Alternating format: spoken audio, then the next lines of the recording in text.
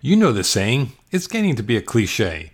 There are two types of organizations, those that have been hacked and those who don't know they've been hacked. But that adage reflects a reality. Organizations go months, sometimes years, before they discover they've been breached. And often that's because organizations, whether in the private sector or government, lack skilled personnel to defend their information assets. David Foote is co-founder and CEO of the eponymous IT employment research firm Foote Partners. And Foote suggests the solution to the shortage of skilled cybersecurity personnel is time.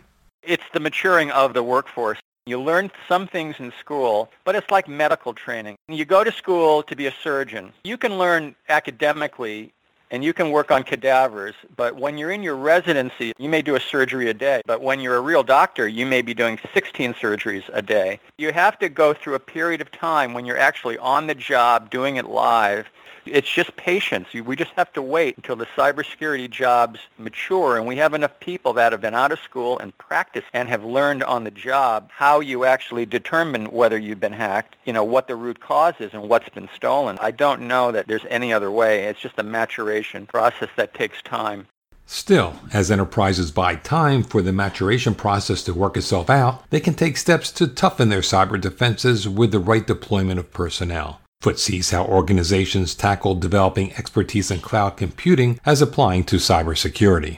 Is you're going to have to cross-train workers you already have and convert them into security specialists. So that's what happened with cloud engineers, architects, administrators. That's what's going to happen with security people as well. You're going to look at people you already have, and you're going to certify those people, and they're going to become your base foundation workforce going forward. Which doesn't mean you're not going to also try to recruit, but you're going to focus much more on training and development. And companies in general don't do particularly well in training and development. We've seen cases, particularly with cloud, where they said, well, we have to do a much better job at that, and they literally did create strategies that were successful in terms of putting people in seats, to fill these. Turning to individuals within one's organization occurs because often there are few alternatives in identifying potential security personnel. Classically, you would go to the consulting community, you'd look at contractors, you'd look at the contingent workforce. I think what's happening now is they're going to that community, and they'll tell you that their bench strength is low as well. The good ones are at capacity, so you don't have a choice. You have to create some of that talent in-house. Of course, with a lot of other practices that once relied on human talent, automating security processes is an approach many organizations need to adopt as the scarcity of skills endures.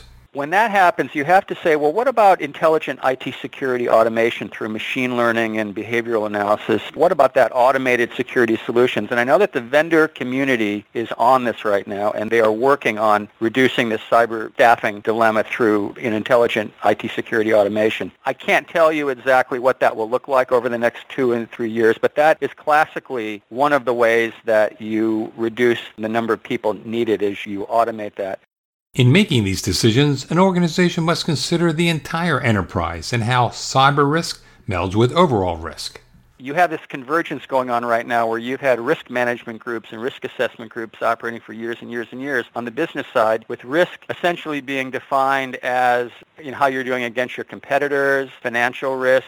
It's not been about information security or cybersecurity. It's been about business risk from a traditional definition. Well, now business risk has become cyber threats. Board of directors absolutely know that a cyber threat can take down a brand, can really mess with the price of your stock. The idea is, what do? We have these risk management groups. You have these security talent that has been under CTOs for many years. Right now there's convergence as to where do we manage security. This has put CISOs in a very unusual place, because can a CISO or the CISO that you have in place right now be very strong on the business side and the risk management and assessment side, but also strong on the technical side? And I think the answer to that is very much like what we saw with CIOs.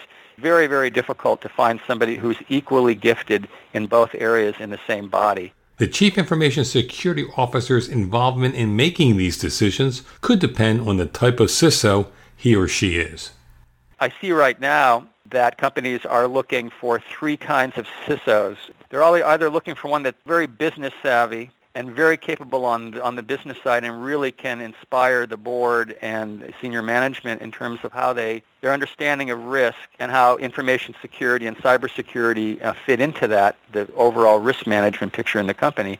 And I would call that the more business-oriented CISO. Then you've got the functional CISO, which would be the deeply technical one. They're the ones that you'd absolutely put in place to build the foundation, the technology, the technical foundation of the forensics, the enterprise defense, the incident handling, and incident analysis and all of that. And then you've got this third kind of CISO, which I call more the transformation CISO. You look at companies and they're so broken from the perspective of having spent very little time thinking about security other than compliance for years and years and years. They just severely understaffed and underfunded security. So now they're in a position where they have to move really fast to transform themselves.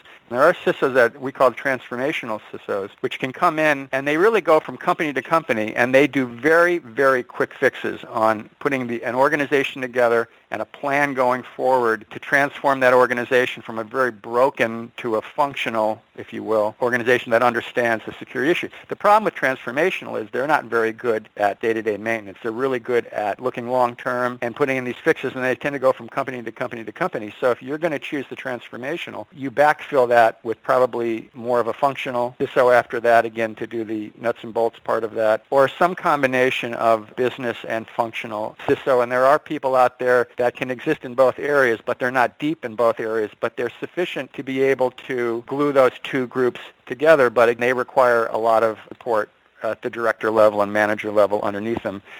Whether in the C-suite or the trenches, the roles of cybersecurity professionals are being redefined. For Information Security Media Group, I'm Eric Chabrow.